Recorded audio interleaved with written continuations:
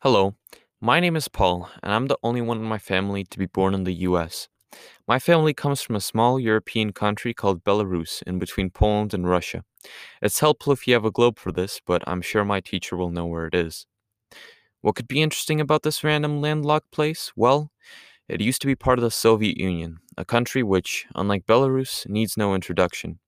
In the next three episodes, I will be interviewing my parents, focusing specifically on their interactions with government during their early life under communism in the Soviet Union, their experiences as college students during its crash and installation of a new government, and how they immigrated to the US.